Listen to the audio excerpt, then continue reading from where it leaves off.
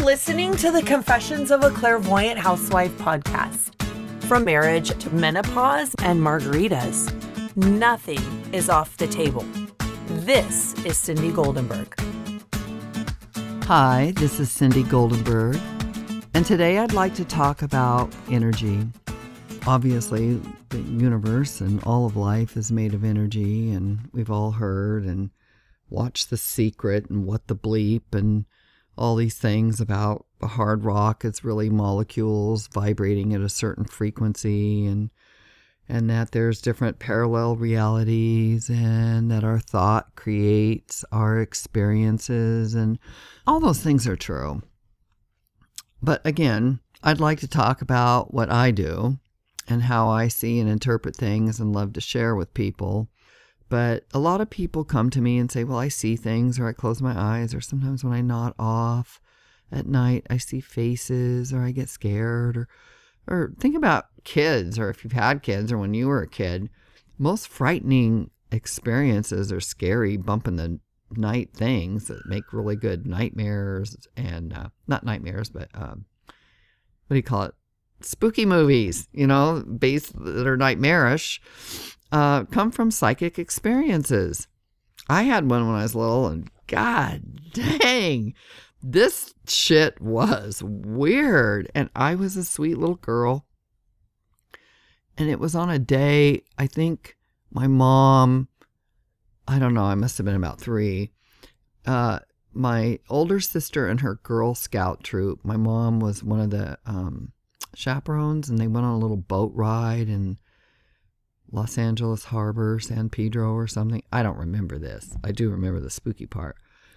But she said, we were on a little boat ride, and then like the captain or something was turning his head or getting a cookie or something, and there was a big ship moving towards them. And she got real scared, like, nobody, we're going to crash, and thought like, oh no, they'll turn and everything. But, there's a lot of big ships in these harbors and dockyard. And she said, oh my God, she started screaming, going, help, help, we got to move. And I guess the guy jumped to it, or whoever. I don't know how big the boat was, but I'm just trying to imagine an after school Girl Scout troop. And he hit the steering wheel and turned, and she just said, but this was a big ship. I don't know if it was like a tanker or what, but she just said it was very frightening, too close for comfort. And I say that because I think when I told her about my scary little ghosty experience that I had later that night, she says, that was funny, that was on that day where I was really afraid. So I don't know what that means. I'm just telling you because it was the event. I haven't really psychoanalyzed or meditated on it because I just haven't. But maybe it was because something was horrific and frightening, and we were all in a different kind of, quote, vulnerable state. But anyway, I remember my bedroom. And I think I slept with my sister in a little full bed, or maybe she had one and I had one in the room. I can't really say. And I think my first memories, I think of certain things of that house in LA and when I was like 2. But I just know we shared a room, and she was a few years older. Like she's like 8 years older than me. So she had things like, so that would make her like a little girl, preteen. She had this lamp that you kind of screwed and it goes into the ceiling. And then it had little prongs of the lampshade that would come off, and she'd hook little, little purses, little girl things, little purses and little hats. So it was this part of the room that stuff hung on, but it was a lamp, but it wasn't a floor lamp. It was kind of connected to the ceiling. And one of the little things that hung was a Mickey Mouse, Donald Duck hat. And because we lived near Disneyland, I can remember always my whole life going there. And it was a Disney Donald Duck hat, like a little cap with just the duck bill on it. And the duck bill, you know, when you squeeze it, would go whack, whack, make a little noise.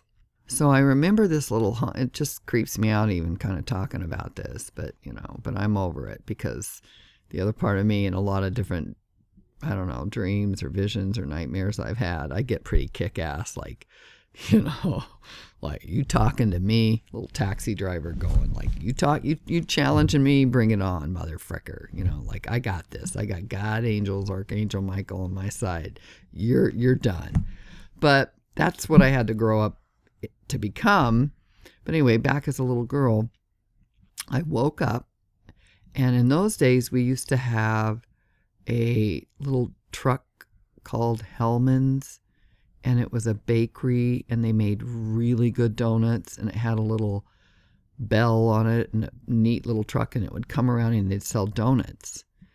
And also in the neighborhood was a little ice cream truck, and it was Adore, ADOHR Farms, and we also had milk delivered in a little wire, but I know that's how old I am, little basket, and he'd bring chocolate milk in the glass or white milk, you know, onto the front door, and I'd open it up, and I thought, oh, and they had to wear little uniforms. So some kind of insignia or something on the truck, this little person, and he was mischievous, and he had a little white hat tilted, and he was like a little elf kind of guy, but he was scary because he didn't have spooky teeth or anything like that. He wasn't monstrous looking, but I knew that he was here to haunt me. And he stood up, and he was probably not even 2 feet. And he had his little uniform, and he was a smart ass, I could tell. Had cocked one leg over and had an arm on the hip and kind of leaning up against the lamp.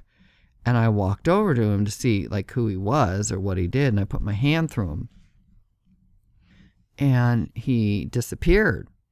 But as he disappeared, he kind of made a noise like a, you know, and it was like not really squeaky, but I remember now I'm standing there and I thought, did I just see what I saw?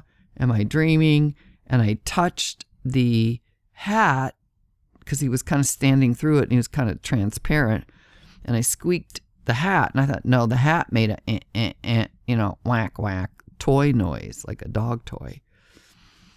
And I thought, no. And at that time, I was so frightened. I don't remember the rest, but my mom just said, you came screaming down the hall, and we were in the living room watching TV, and you couldn't catch your breath and say what you saw. That happens a lot. Kids dream, see things. My kids have seen things. I still kind of see things, but not so much. And now when I do, maybe when I'm on Dilaudid after a surgery in the hospital and I'm kind of drugged and I close my eyes and I basically just see people kind of softly trying to talk or their mouths move or even angelic faces. But sometimes I think it's the people in the hospital or around, or maybe they pass and I think, no, I want to sleep. I don't want to really converse with you or talk. But the thing is our brains really are cued to be open to different realities. For years, I've had a website. It's different now. I'm making a new one now. People have sent me pictures. I've taken pictures of huge spirit orbs with writing in them.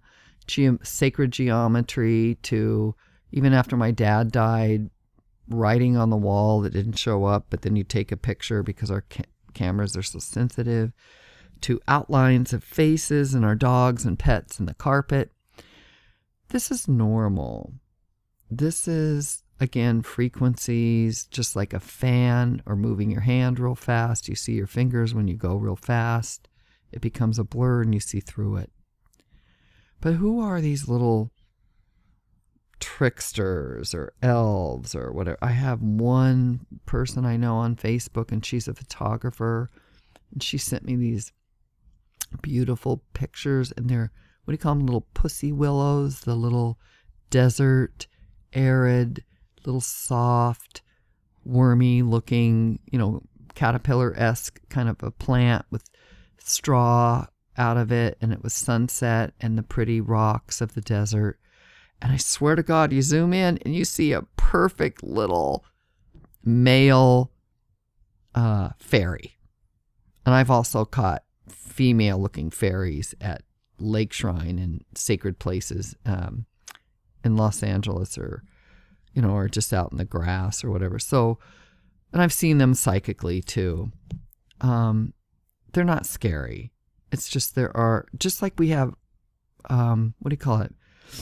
Eyelash mites. When you see those things in a book, or Google eyelash mites, they look like 10-headed monsters with 8 mouths. But they have a role to eat your dead skin on your eyelash. There are different dimensions, but things aren't here to really hurt or scare you. But children are open and vulnerable. And as we see things that scare us, that are unknown, we shut down, because it is disconcerting to be woken up or see something. But rather than a parent going like, oh no, it was just a bad dream. Children also have imaginary friends. They are friends. But you can also always bless a house, and you don't have to be a rabbi or an exorcist, or I'll talk about that in a minute, the heavy, quote, evil stuff. I got a theory on that. But there are different vibrations, and we can see and feel things. And so having this kind of ability, I can remember a few more times, not in that house, but when I was a little older, it happening again and happening again and happening again. And I think the last time, like any kid, I don't know how old I was, maybe I was 8, and I walked down the hall with my pillow, and I wanted to go sleep with my mom and dad, because I just did, because that's what kids do. And I love my mom and dad, and they let me. And it was a little tract home in Huntington Beach, and I walked out the hall, and I had my pillow, and I felt myself get shoved through the pillow, and I knew it was him. And I ran, and I jumped over the dog at the foot of the bed of the floor, and they had a footboard, and I sprinted over it, and I landed on my mom and dad screaming, and turned around and saw him before he disappeared, and they didn't see him.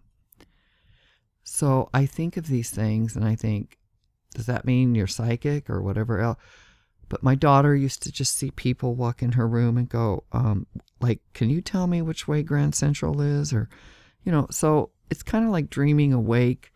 I'm not saying this to scare you or to have your children scared. I'm just saying it is normal, but it can also be, you can create a room of higher vibration through prayer, through ceremony.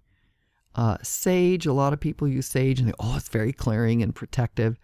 And I think, I don't like the words protective, like you're not good enough and, something could get you. Nothing can get you. I want to make that clear. Nothing can get you. I did a show on ghosts. Believe me, nothing can get you. But you can think you can be gotten. So that's where, again, you're creating your intention, and your beliefs are creating the outcome. So if you kind of know the difference, but I think maybe as I look back, my parents, I was a child of the 50s. My father and mother got married young. My father was a Marine. My father was hardworking. My father was determined to support my mom and my half-sister. And he was also, the more I understand, a borderline personality disorder. He was abandoned by his own father, which is as common as cake. Everybody's got a backstory. He was violent. He was loving. He was alcoholic. He was needed to be loved. He was a violent domestic abuser. He hit my mom. He had an explosive temper. So I grew up knowing it wasn't me. You better watch what you do and say. But as a young child, I remember being very sober about it, like non-affected. Obviously, I was affected, but I'm trying to say as my memory, kind of like, okay, it's like we got, let's say, a dog, and he's a pound dog, and he loves me, but if someone comes by, he could bite the shit out of you. So I didn't look at it like it was a good or bad dog. It was just that's the way that dog is. So I looked at my dad and thought that's the way he is. It's nothing I'm doing or not doing, but it's a very, I just remember, and I can tell so many stories. You know, back then when the cops used to come to the door, you turn off the porch light and the cop would go, "Yes, sir, I understand. It's a family disturbance." Nowadays, it's like, "Are you out of your fucking mind? You're arrested." No.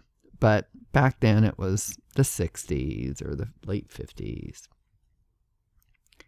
Maybe because of that energy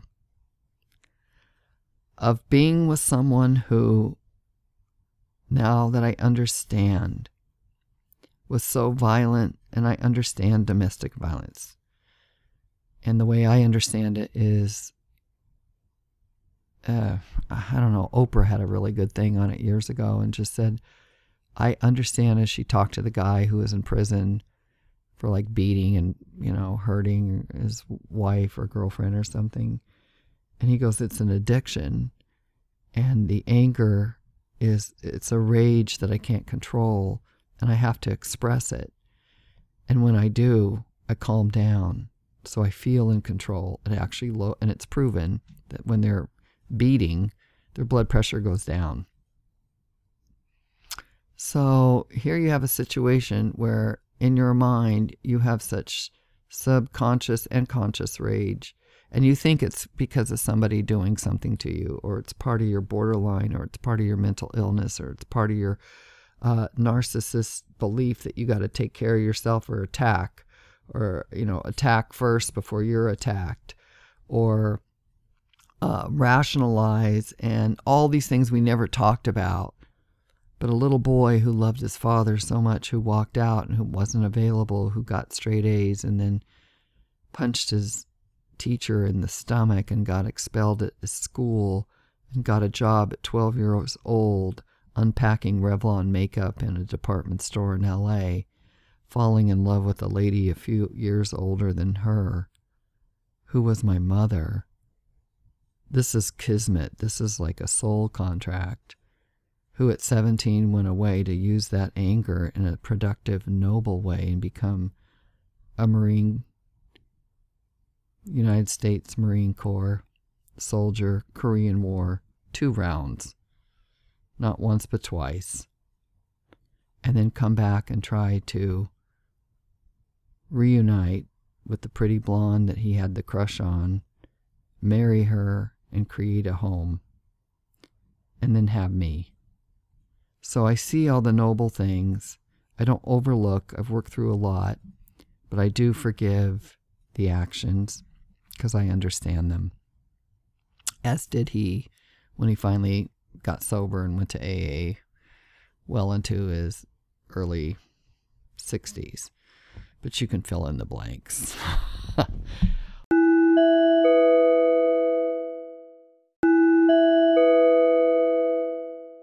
My point, going back to energy, the energy in that home was I always knew I was not only loved, I was revered, I was relished, I was wanted, I was adored, I was put on a pedestal. I was baby talked. I was cradled and lifted and laughed and joyed. And then when my father got angry, I thought, what's wrong with you? You're listening to another story in your head. I'm right here and I'm loving. Mommy's loving. But now I look back, I go, of course, you can't receive when you're in your story of your pain. Now, sidebar here. Not the same circumstances and not obvious and not domestic abuse, but I see that pattern in myself, in my marriage, in my children, in their relationships, in my extended family, in my friends. I see this kind of borderline, kind of nurturing, codependent, if I love you and I understand you, and in friendships I've had, networking, other psychic people, other authors. Man, I see this kind of, oh my God, this is a real mental disorder when you are abandoned emotionally or physically, or even just looked at with condition as a child, and the parents' eyes don't light up, or you could do better, or what are you doing, or no less, you're a fool, you're a fuck up, or I hit you, or I sexually abuse you, or all those other things that are obvious that I know in doing the kind of spiritual counseling I've done. It is beyond common.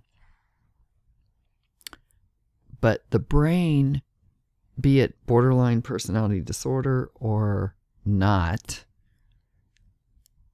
the brainwave pattern of neglect or being looked at with condition.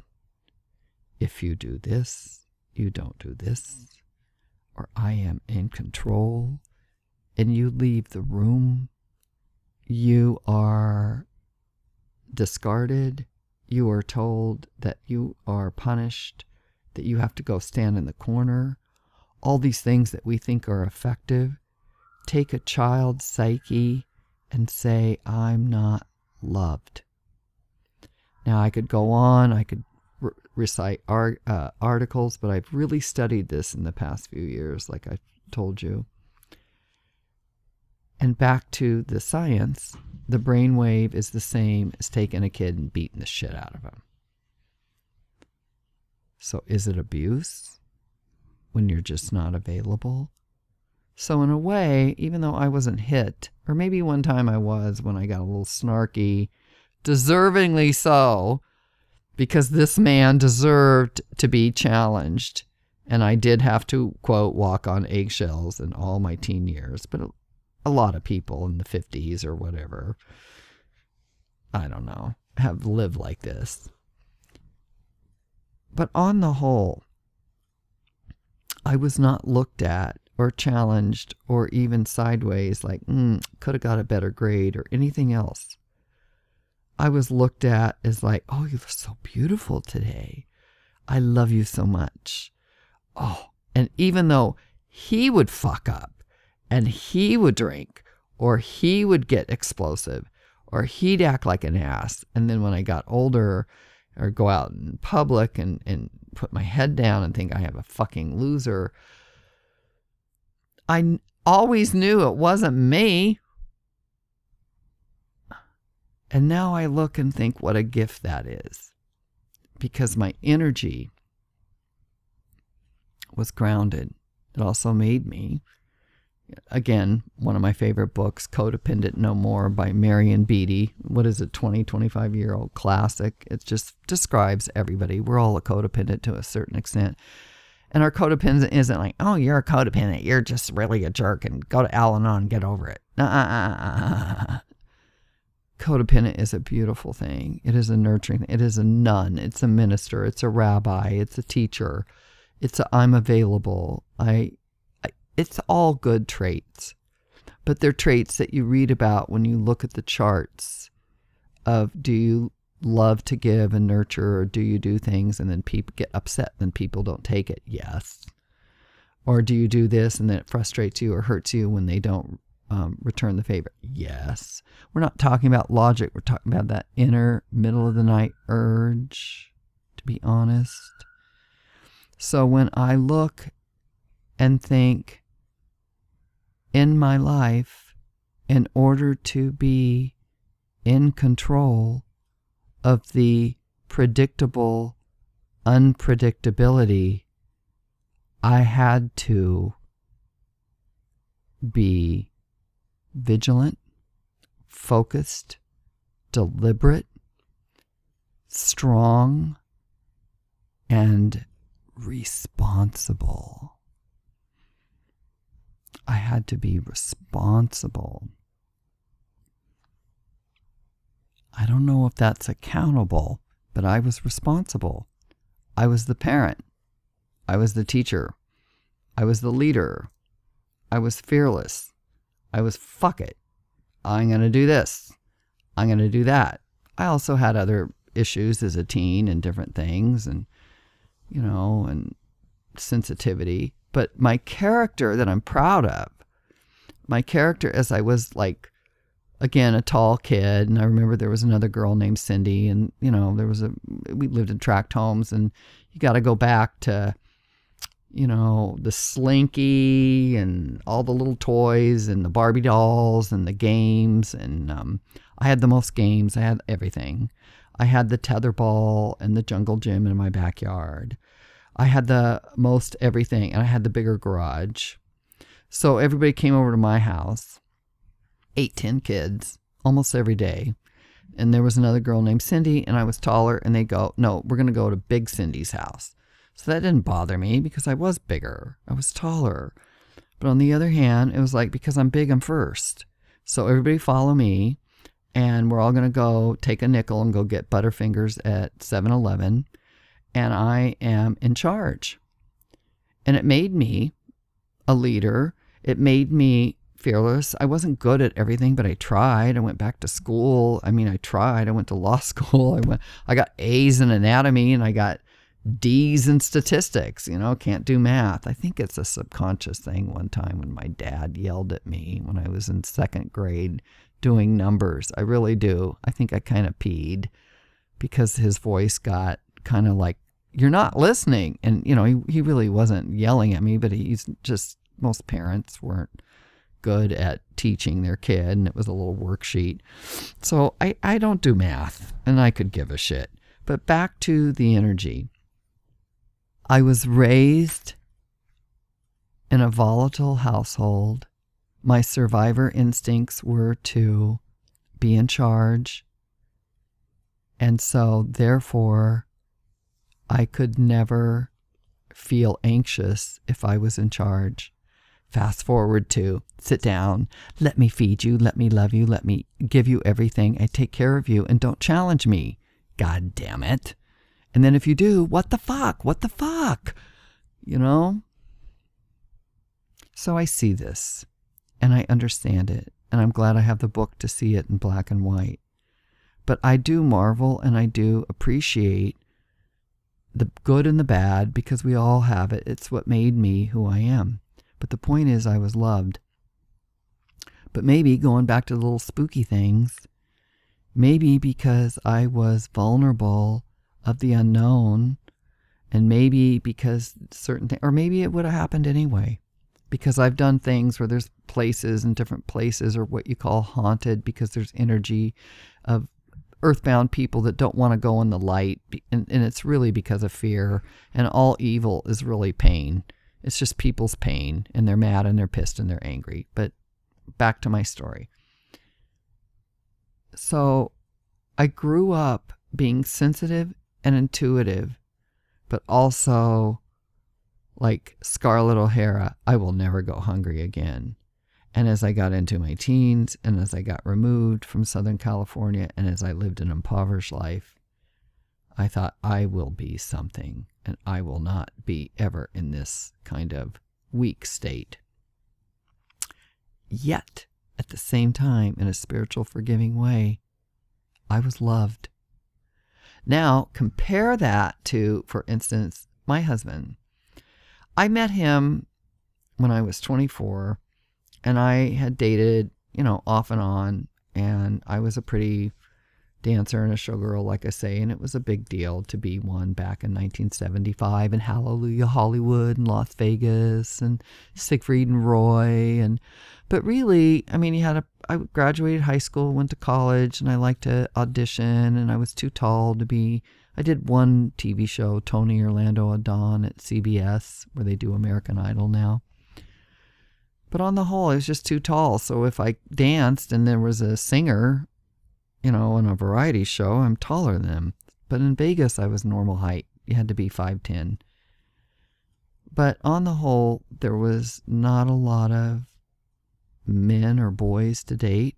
It was just a handful of hotels.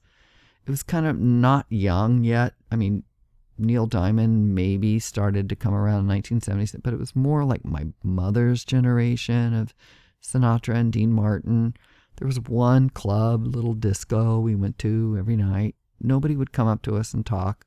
There was one fun little gay club, and I would take out-of-towners or my parents or something to the drag show, female impersonator. But there was, and there were other variety show headliners, but there was nothing to do.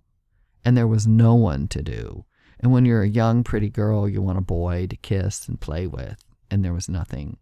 So when I went back to college, I dated, but I'm painting a story and being honest. I was alone the majority of my time. But there were plenty of lucky bartenders in there, so don't worry. But by the time I met him, I never really dated anyone more than a few months. And then I'd just rather be out and go out with friends or be alone or go ski. I'd go take ski trips alone and stuff like that. But when I met him, it was 1981. This is 2020. I have been with him since the day I met. So when I say something about him, I love my husband dearly. I obviously want credit. Even though I got married in 85, I want credit for the whole almost 40 years. I have been with this man since the day I met. But marriage is ever evolving. Relationships are ever evolving. And I'm still learning. He isn't.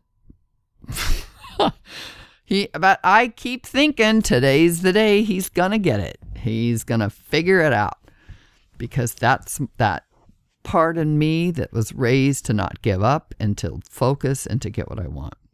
But what has this got to do with what I'm saying about worth?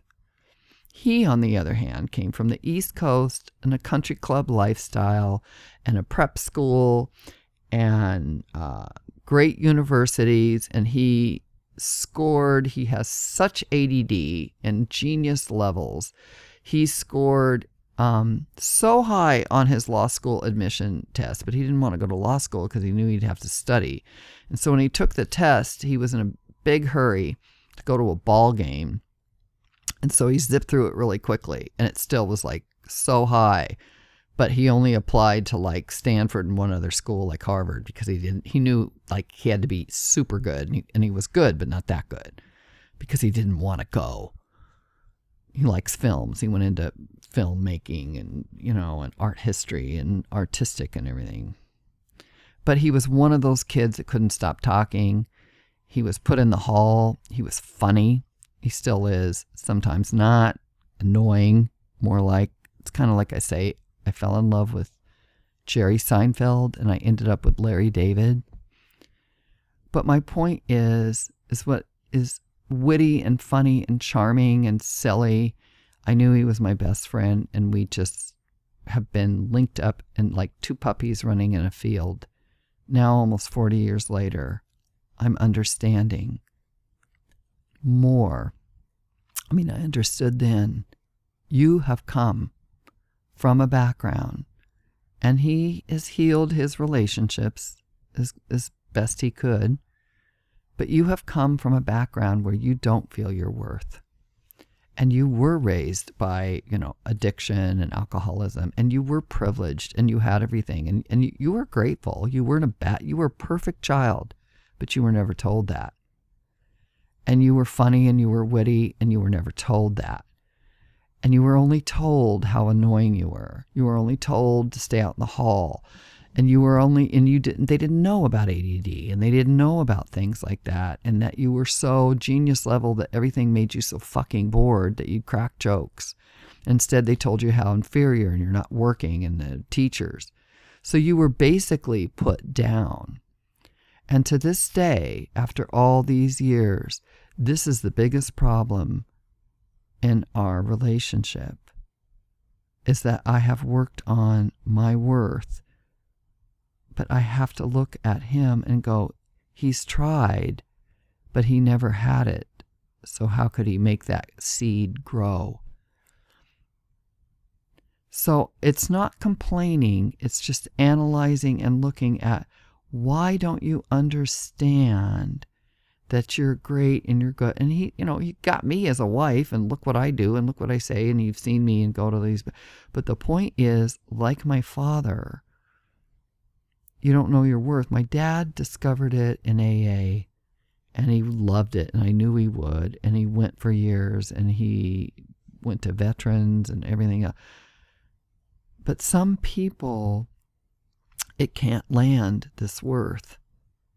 And even though you say you are, and now I see it in some patterns, I see it in a lot of the relationships I've had with very good friends. And like I say, I've networked with many great, wonderful professionals.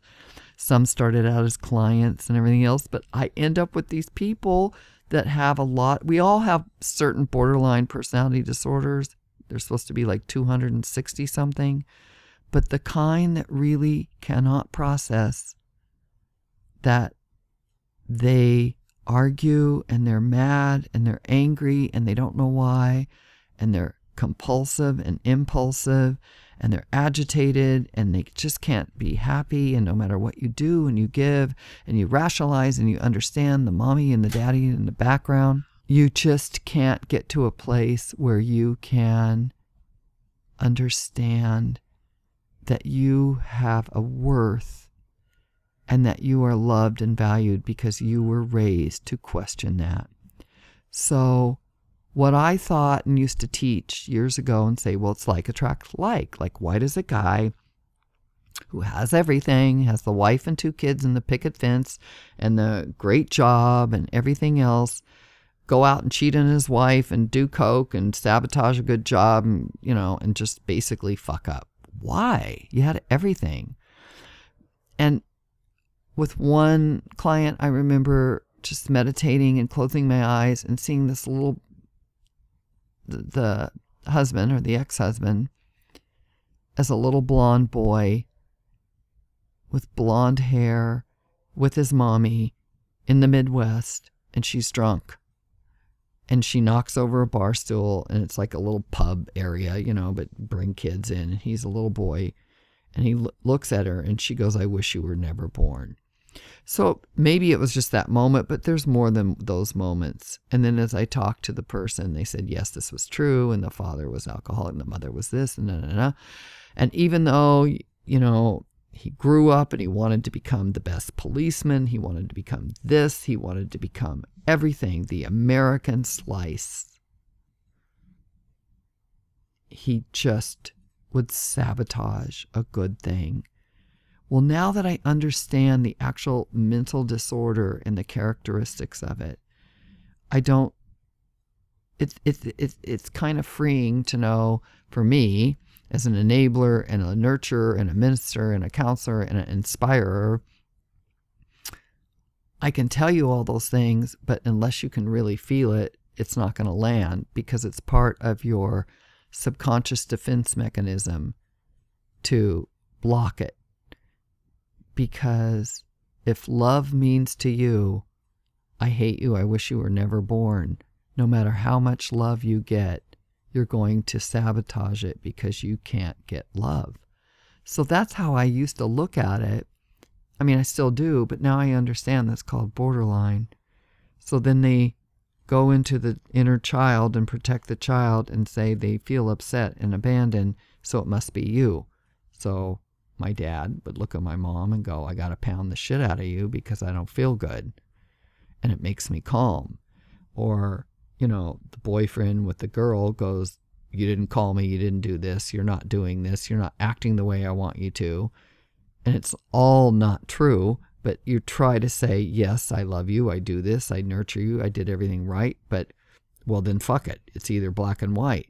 They do a lot of black and white thinking. And then even in my own relationship with my husband, this unnecessary, and I'm not proud of it, bantering and screaming, days and days and years and arguing and back and forth. I think, why are we arguing? And you're so frustrating. We're not arguing about a topic. We're arguing about how you talk to me. Like, what the fuck? You talking to me like this and this and that? And now I realize a lot of these things are habits because you are afraid to be loved. So I say this because so many of us are like this, and it's okay because it is a defense mechanism. You don't know any other language. I don't know any other language, but I do know that I have the language I have to be a nurturer or to be in control in order to protect my fear or protect myself because it was a survivor mechanism. And the same person who frustrates you in a relationship or someone you know, and it could be a son-in-law, a daughter-in-law, or just a good friend or anything, or a friendship, doesn't have to be romantic, that makes you talk circles and they call you and attack you and then you think you're friends and then you talk it out and you think everything you're saying is very coherent. And it can't land because their energy is broken and they don't understand that they're in defense mode and protective mode. And so a lot of our energy is spent on this programming and these stories and these incidences and our upbringing, regardless good or bad or indifferent. And we don't even know it. So we're not doing anything wrong, but what we can do is discover the markers. What we can do is discover things in ourselves by asking. And what we can do with any situation, starting with ourselves, is to send forgiveness to the entire situation. So, if not, the people who have the bitterness of, you did this to me, and I grew up like this. Now, granted, you're deserving to have it, but I grew up like this, and you did this to me, and I'll never speak to you again. What you're really doing is saying, I don't want to love. I don't want to be loved. I want to be hurt. I'm miserable. I don't know how not to be miserable. And I'm always angry. And that, even though you love your kids, even though you go to the grocery store and the Nordstrom sales and you go do everything and people have lives, you are missing out because you're holding this contentious rationalization. At the same time, why is it up to me to figure you out and figure me out and see that you're okay and then I'm going to let you go or whatever else because I don't get left off the hook. You're still a pain in my ass. That's true, but that's not why you're doing it.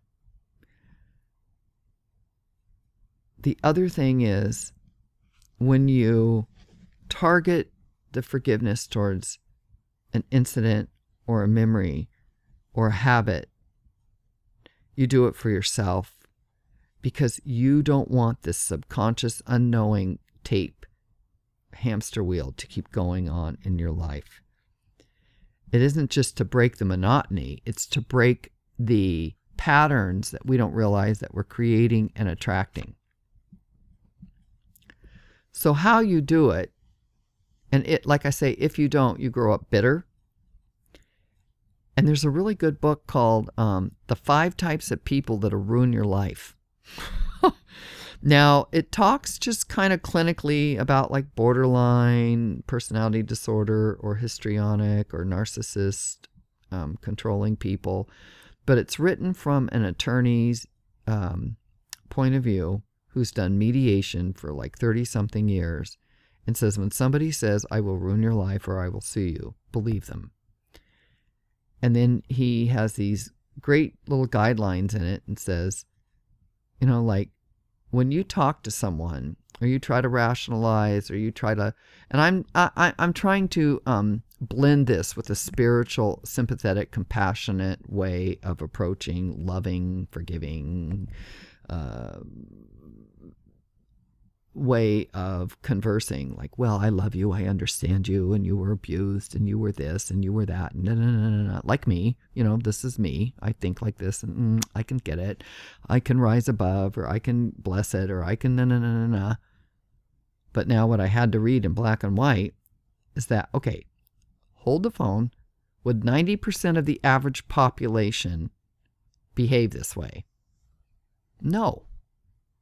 But they're broken, and so I can understand it. That wasn't the question, Cindy. Would 90% of the population behave this way? No. If the answer is no, walk away. What? No, I have to help. No, walk away. Detach. Because they are processing in their own world, and you could be related to them. You could know them during the holidays. They see life. They are the victim. They are bitter. They are, you hear stories of families, and then they get older, and then the parent dies, and they sue each other, and and family, like, where the hell did all this animosity come from, and all these things? Because these things never got healed. And so when you realize that if you grew up and you didn't have worth, your assignment is to make that happen for yourself. And you don't have to know how exactly, but you have to be willing to forgive yourself for not asking sooner. And you have to be willing to be open to learning a new language of self-care. So little ditties that I can tell you, little metaphysical principles, like, let's see, if you attack, that's because you have self-hate. It's like, wait a minute. She said I was an asshole and shitty and didn't do this and didn't do this, and what do you mean? I got to stand up for myself. Okay. That means you're stepping down to her level. Go ahead. If it feels good, do it. But be conscious that you're doing it, and you're only going to do it a short time. But be conscious that you now have become it. You've become it. Someone says, fuck you, and you go, fuck you. You're in a fuck you driving lane. Okay? So all attack is self-hate. So now think of somebody who attacks. Now bring it down. Bring the volume down a little bit. Just think of people who judge. Look at that. Look at that person. Bigots. Oh, Democrats, Republicans. Oh, this person. That person. That driving lane. It's quiet. It's subtle. I'm entitled. I'm this. I'm that. It's still attack. It's still judgment. And it's still self-hate. Yes, but I go to church, I go to temple, I do it. Those are conditions, and those are your story. And if you want it to be true, you can think it's going to be true, but I'm just telling you, it's a mirror. It's a left turn, it's a right turn. It's just the mechanics of everything. If you attack, it's self-hate. And if you self-hate, you can't receive love. And if you can't receive love, you're going to be bitter, and you're going to rationalize, and you're going to stay in that cycle and that song and that memory, and which is fine. Or realize that you're dealing with someone who is like that, and don't take it personal, and just know that on one hand, in God's way, they're dealing the best they can. Does it piss you off and hurt you? Yeah. So what did I just say? What did the books just say? If 90% of the people would react that way, and you say no, so that means that these people are imprinted in knowing the only way they know how, which is to attack and blame and be the victim. and they are good at it. And so it doesn't mean you'll get sued. I have been. Doesn't mean that you'll get targeted. I have been. But it means that you're dealing with someone so irrational. And even though you may know every inch of their story and have sadness and compassion and have lit 1,000 candles for them, it's like, I know personally very good people who are close to me who started off as clients that have children of addiction. They're not bad kids. It is horrible. But we are all addicted to our thoughts and our programs. So we don't have to master it. We just have to understand if we have a choice to take care of ourselves or to see it in someone else and lovingly step away and surrender it. So again, these metaphysical principles are: all attack is self-hate. All blaming does is attract shame. And all guilt attracts punishment. So the forgiveness part is quick and easy.